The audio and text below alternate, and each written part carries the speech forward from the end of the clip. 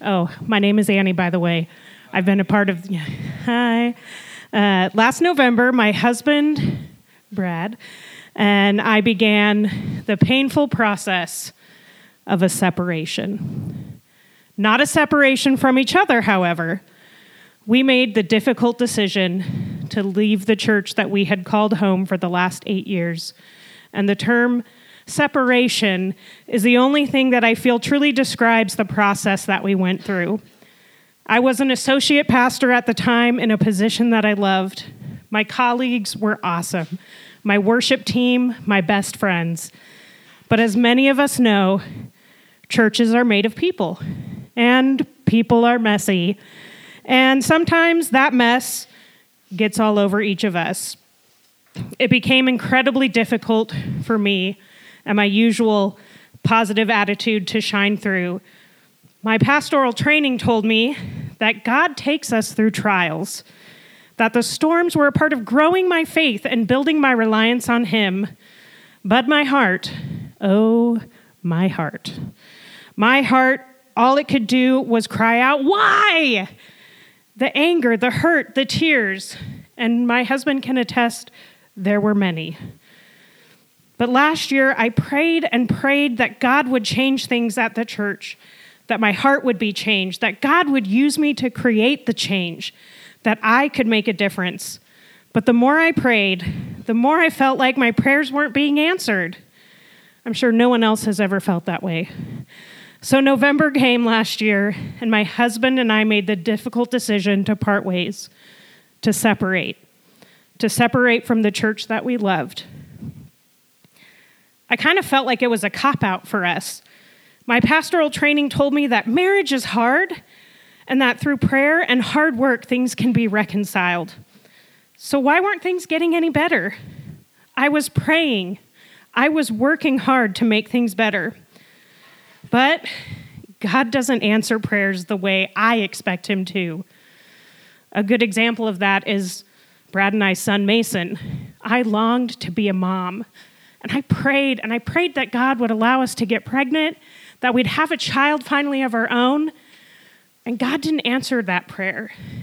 But what He did do is out of nowhere, good friends of ours sitting in the back row, come to us one day and say, "Hey, we have a grandson, and we want to do an open adoption. And would you be willing to do that so we can still be a part of his life?" And so, by the grace of God, He made us parents in a way that I never even imagined. I didn't even know to pray that prayer because God works in a way that we don't understand at all.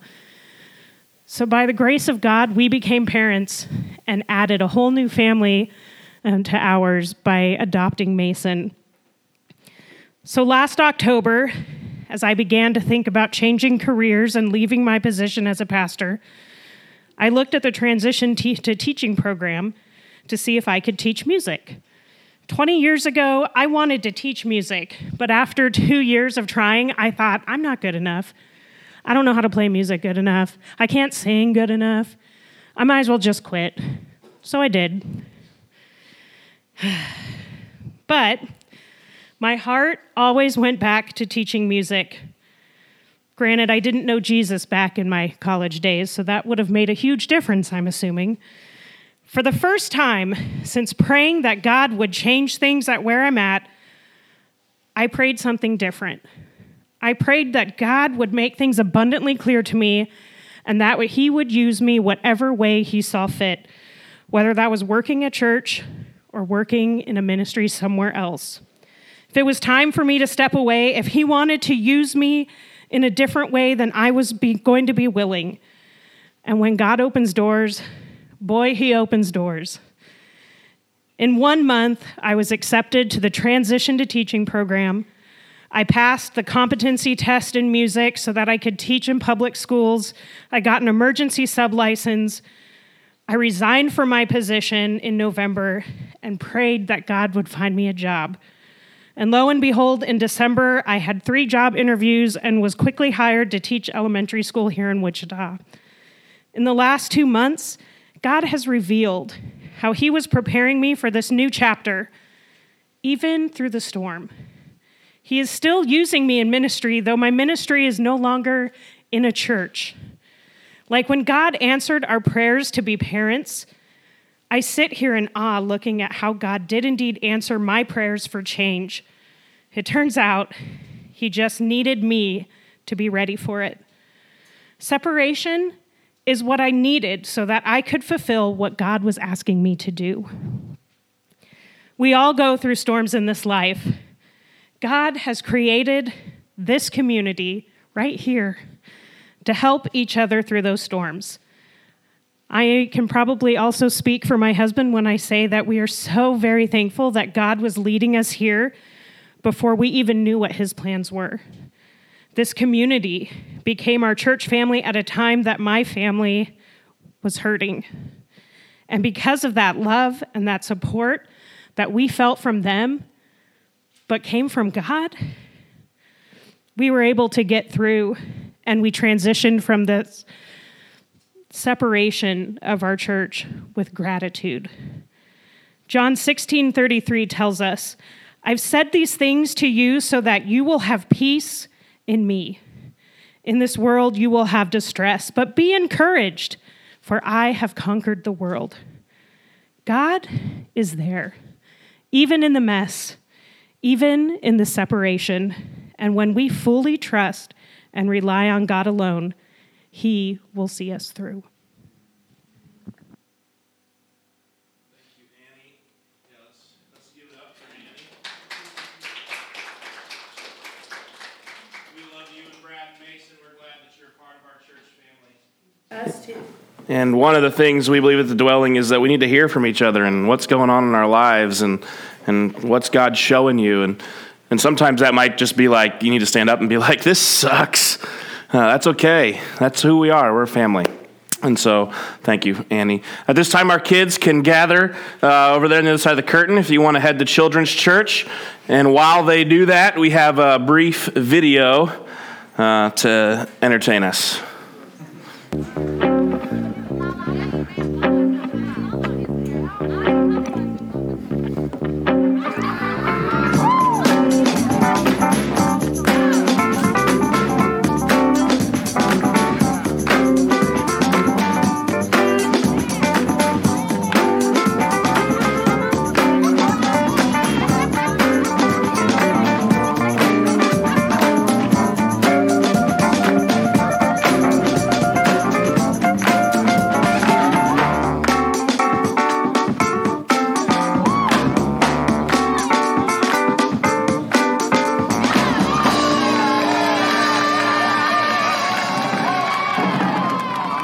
Nintendo. Yeah, Nintendo suggests that we are better together. That playing video games is better in a crowd, apparently. And if you're passing a bomb, you want other people to pass it to, I guess. I'm not sure what the message is there. But we're better together. Nintendo believes that. And I think they're right. We're better together. And I think that we forget that sometimes. There is this idea that we are individuals and we've got this and we can do it on our own and we're strong enough and it's on me. And in America, we pull ourselves up by our bootstraps and individualism is our backbone. And it's hogwash. It's the theological term. We're not we are individuals, but we are so dependent on each other. We are better together. And that's what we want to look at tonight. We've talked about our tagline here at the Dwelling is together for the good. And we've said we're together for the good of the kingdom of God. We're together for the good of the city around us. And tonight we're together for the good of each other. Like we're to be good for one another. We're better together. And Nintendo believes it and I believe it, but I think it's easy for us to forget it. Do you remember the old finger rhyme that you did when you were a kid? This is the church, this is the steeple, you open the door, where are all the people? But across the street there is a bar, open it up, and there they are. No? Does anybody do that? I grew up in New Jersey. We're a little different. There they are. The reality of the church North America, though, is that we don't get together like we used to. So in 1948, I believe it was, the number of people that claimed that they were Protestant, which in the Church of Nazarene were kind of Protestant, but not really. Anyway, that's a whole other story. But we probably would be lumped in with that category. It was 68%. The highest we ever got was 1956, 71%. In 2016, we've gone from 71% to 31%. Now, Protestant's not the only Christian church. There are Catholic churches and Orthodox churches, but that's a pretty big drop-off. And the other churches that are also Christian didn't grow to make up for that. In fact, they're in decline as well. If you poll people, 40% of North Americans will tell you that they go to church regularly. But if you actually look at who's going to church in a given week, it's 17.7% of our country, where 90% of people say they believe in God, and 17.7% attend church regularly. And that is all kinds of churches, not just evangelical Christian churches. 17.7. And so then they broadened it, and they asked people, what do you mean by regular? And so if you expand it to mean regular means 3 out of every 8, which doesn't seem very regular. In fact, my teachers did not pass me when I got 3 out of 8 in school. But 3 out of 8, it only goes up to 25%. So people are just not gathering. And part of the issue is, church, we've missed the point sometimes. But we also have just forgotten that we actually need each other, that we depend on one another, and we should gather together. And so churches are wrestling with, what do we do in the face of this? Like, the church is in decline and we don't matter anymore, and there's the rise of the nuns, not the nuns that are Catholic sisters, but the nuns that are zero. They have no religious affiliation. They're not interested in it. And so we wrestle with, what do we do? And maybe if I buy skinny jeans, then people will come, and that will not work. Most of my jeans are skinny jeans around Thanksgiving, Christmas time. Anyway. But do we need to put a Starbucks in? And if we get a smoke machine and laser lights, will the people come? And so we wrestle with all these things. And I think there's times and places to ask questions about what should the church look like and how do we attract people from time to time. But I think far more important than how do we get people to come here, the question for us is, how do we be faithful? Because our goal at the Dwelling is not to build a big church. Our goal here is to be faithful to the God who has called us. And if we're faithful God followers, then God will do what he pleases. And if we become a little bit bigger, then great. And if we stay, we're good. This is good. We can know everybody's name at a church this size. I like that. Because we're not interested in bigger and better, and we don't need to have the best. And we got to be faithful. And that might mean we have an impact on the community. And it might mean that some of those people see grace at work in their lives, and they might not ever gather with us. And that's okay. But for those of us who call this place home and who show up here on Sunday nights in our community groups, being faithful is the answer. Not stroopwafels, though. Again, I think I bring that up every time I preach. I love the stroopwafels.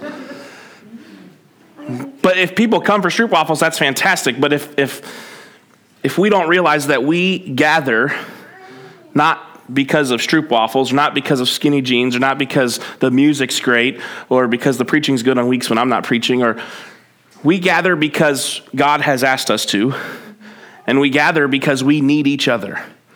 We gather to worship. We gather to give praise. It's not about us. And that's a hard truth to hear in our culture today, because it's all about us. You have it your way. You do it what you want and when you want. There was a video I was going to show, but we're going to be short on time. John Christ does this whole thing on reality church, virtual reality church. And you put on the goggles, and you don't even have to leave your bed. And you can choose the length of sermon and how much guilt and shame you want and what kind of music you like. And if you want skinny jeans or you want suit and tie. And it's just you. It's yours. You just make it up. But that is not the church. It's not the church. This is the church. Folks who gather together and try and figure it out together, and who worship God together despite sometimes our messes and despite sometimes our ununderstanding. And what this text we're going to look at tonight, it lays out, this is how we are to be faithful as the church. If we're going to be together for the good of each other, Hebrews chapter 10 lays out some just basic truths for us. And so if you would, let's read this together. Can we do that? Let's hold on to the confession of our hope without wavering, because the one who made the promises is reliable. let's also think about how to motivate each other to show love and to do good works. Don't stop meeting together with other believers, which some people have gotten into the habit of doing.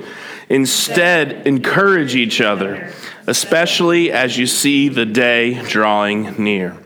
This is the word of the Lord. What I love about that passage is that they're already dealing with people not showing up. The scriptures have not even been finalized. And they're writing and saying, people are already in the habit of not showing up. Because it's easy for us to forget and to fall out of practice. Is it important to gather? Do I have to go? Or I don't really feel like. Anybody, have you ever woken up and been like, I don't really feel like gathering for church today? Anybody? Show of hands.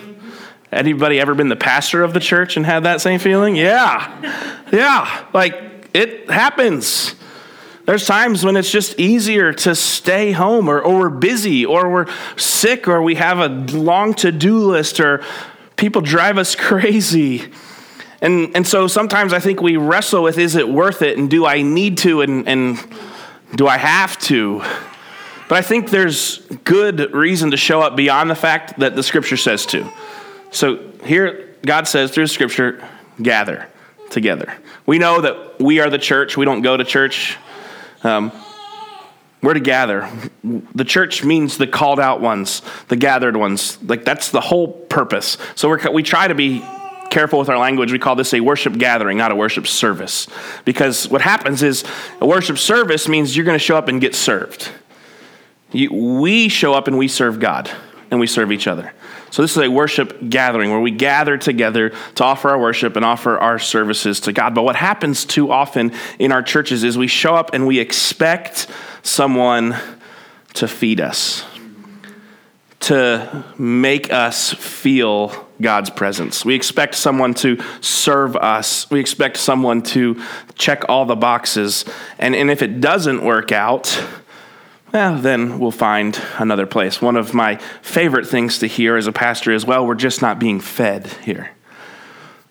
I don't feed my children. They feed themselves. I mean, I'll cook the meal sometimes, and I'll put it on the table, and we'll lay the table out, but it's there. Now, sometimes our 5-year-old likes to be spoon-fed still, but we have issues. But at some point, church, we have to decide that we're going to eat ourselves, right? And what has happened is we have considered the gathered church as an optional, because we say things like, well, I don't have to go to church to be a Christian. And I would say that's accurate. You don't have to go to church to be a Christian. But being a Christian should make you go to church.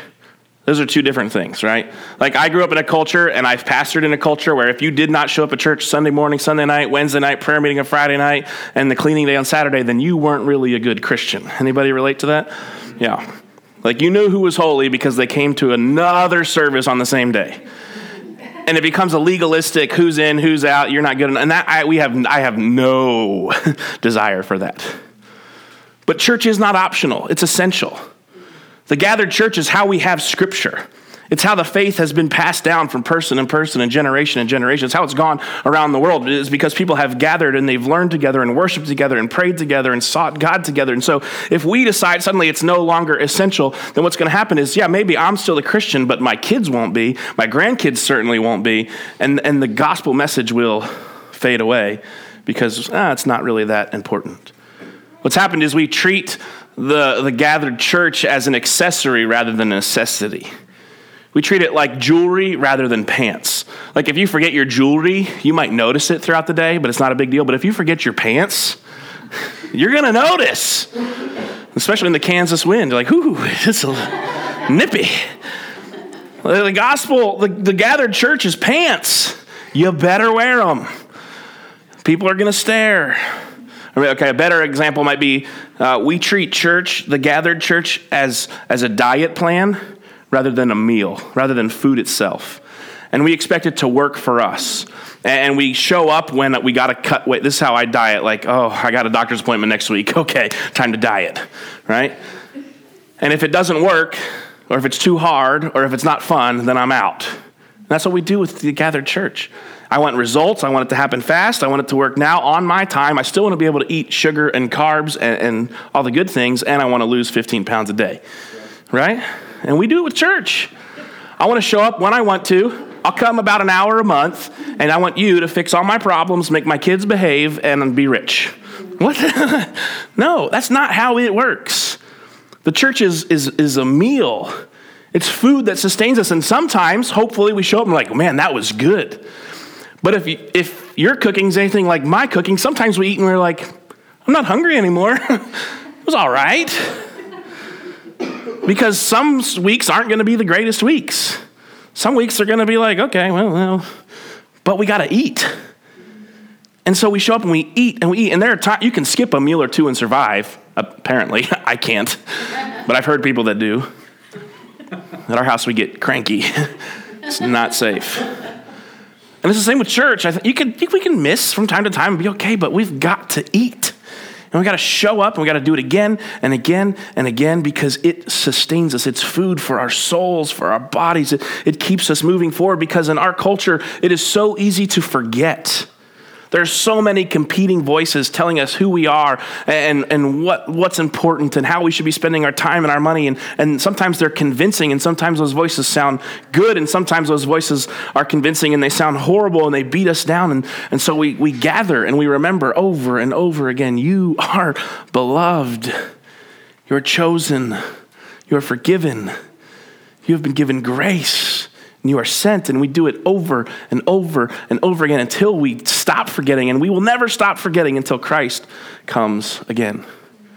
That's why we participate in communion every week, to remember that this is who our God is, and this is what our God calls us to, because I'm forgetful. And by the time Tuesday comes around, sometimes I'm struggling to do things the way Jesus would ask me to do them. And so I got to eat, and so we gather, and we come week after week and Sunday after Sunday. And we gather around the table and we gather with each other because you and I need each other. We need people to welcome us and make us feel important and loved. And we need people who we can ask questions to. And we need people that we can be answers to questions for. I mean, that's what the church is supposed to be. It's not just those who have it figured out, but it's supposed to be messy. And the best kind of churches have people who aren't sure what they believe. Like, I'm not sure what I believe, but you people are all right. Like, that's what I want for the dwelling. Like, as we're dreaming, what kind of church could the church be? I want to be the kind of church where people, they want to show up because stroopwafels, but also because you people are kind and loving and welcoming, and you don't judge me, and you don't hate me, and you don't exclude me, and you don't make me feel weird because I ask bad questions, or, man, I blew it big time this week, and no, yeah, us too. And so if we look through this text, this is a picture of who we should be as the faithful church that gathers to worship. It says this in verse 23, we hold on to the confession of our hope. We have hope. In the context here, it's that Jesus has made a way. Jesus has given us access to God. That we used to be separate from God because of our sin, and through Jesus' death on the cross, he has bridged that divide, and we have access to God. We can come before God and we can confess our sins, and we can ask for help, and we can ask for wisdom, and we can ask for presence and love, and we have access to God, and that's our hope, that we are not alone, that God is with us. And so let's hold on to the confession. We confess Jesus Christ is Lord, and we have hope. Our world is desperate for hope. If we could be hopeful people, I think we'd make a difference in the world around us, because it is dark and it is hard and it is scary and overwhelming. So we hold on to the confession of hope. Then verse 24 says, let us consider each other. Consider each other. It means think about one another and think about how we depend on one another. See, so often it's all about me and what's in it for me. And do they sing the music that I like? And do they wear the clothes that I like? Or do they whatever? Or I want to be done by we better hurry. That's what I want. And I got my ideas and my perspectives and my priorities, and it is not about you. Consider each other. The scriptures are full of commands, the one another's. There's over 50 of them.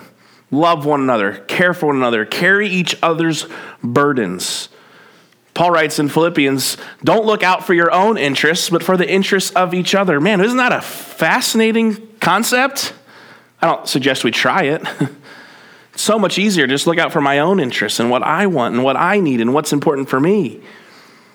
But that is not the faithful church. The faithful church says, man, there are some people here who need me to serve, who need me to hold my mouth shut sometimes, who need me at times to speak up, who need me to make coffee, who need me to no, they do not need skinny jeans. I put them on underneath these ones. Helps me preach faster. Like, get it over with. Consider each other. I just think that's a revolutionary concept that if we could embody it, we would be different than the rest of the world.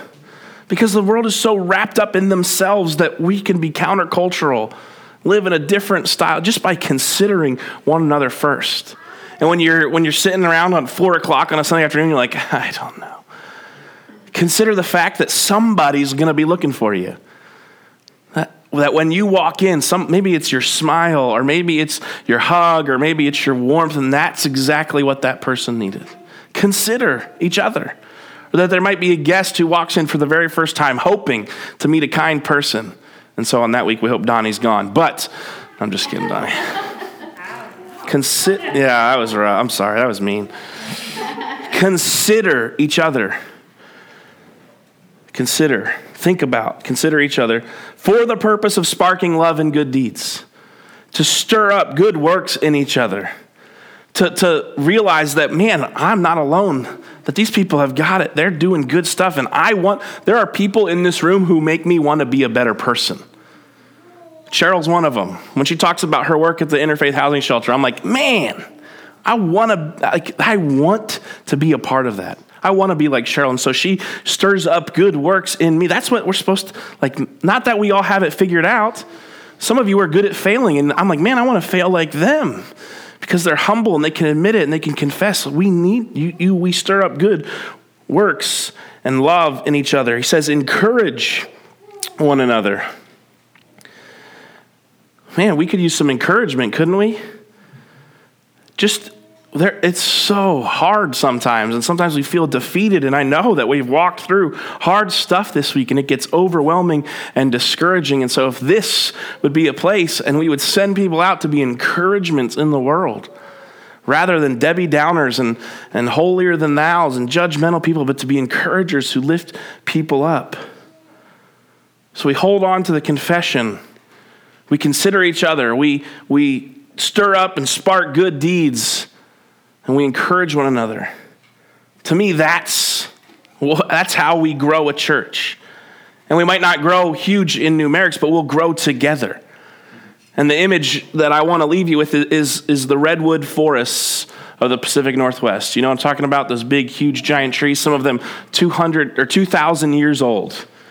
And their root system is incredibly shallow.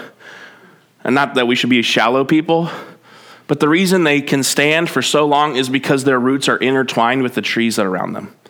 And they stretch out for hundreds and hundreds of feet. And they're wrapped so tightly in with each other that when the wind blows and the storms come, that they hold strong together. That's the church.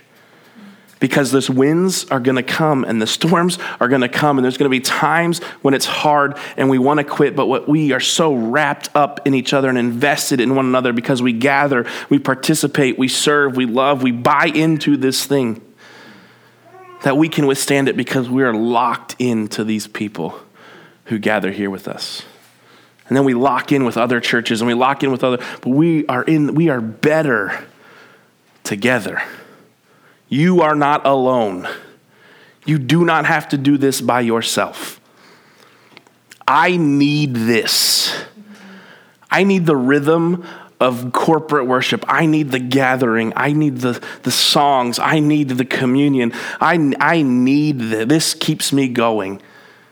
I hear one pastor use, he says, when we do this, we're breathed in. and then we're breathed out into the world. And you can hold your breath for a while, but you got to breathe out. So church, it's not just about us, but it's about us. And so we're breathed out, but then we also got to breathe back in.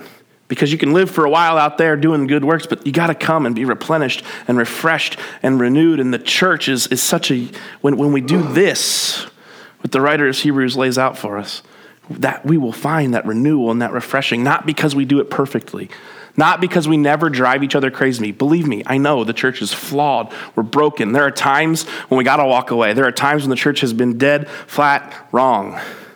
We're not perfect. But if all of us together live this out, we'll be well on our way to being faithful.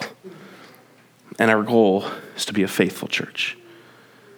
So, don't buy in to the individualistic lie. Don't buy into consumerism. It's not about you. It's about God, and then it's about us. Don't buy into, I'm spiritual but not religious malarkey. Because there's lots of times I'm religious, but I'm not spiritual. I got to have this stuff. I got to have the gathering. I got to have you all.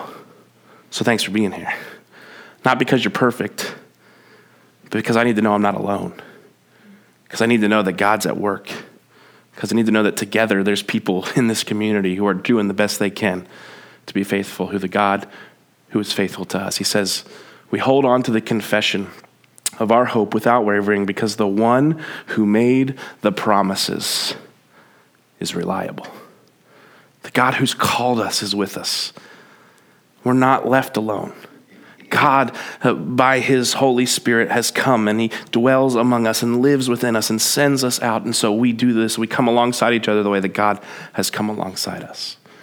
And so today, as we gather around the table, we're going to do it a little bit differently than we have done.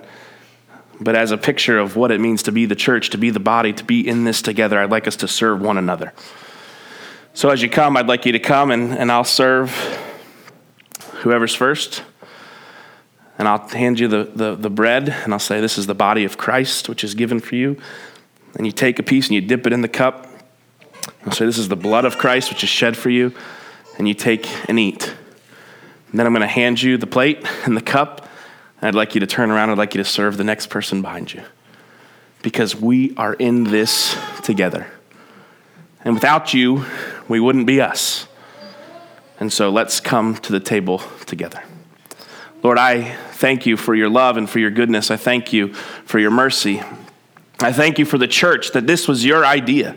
This was your plan to gather us up so that we can be encouraged and reminded, so that at times we can be challenged and held accountable, so that we can find people to walk with, so that we can find others who can push us further, who can pull out the best in us, who can say to us from time to time, brother, sister, you need to stop.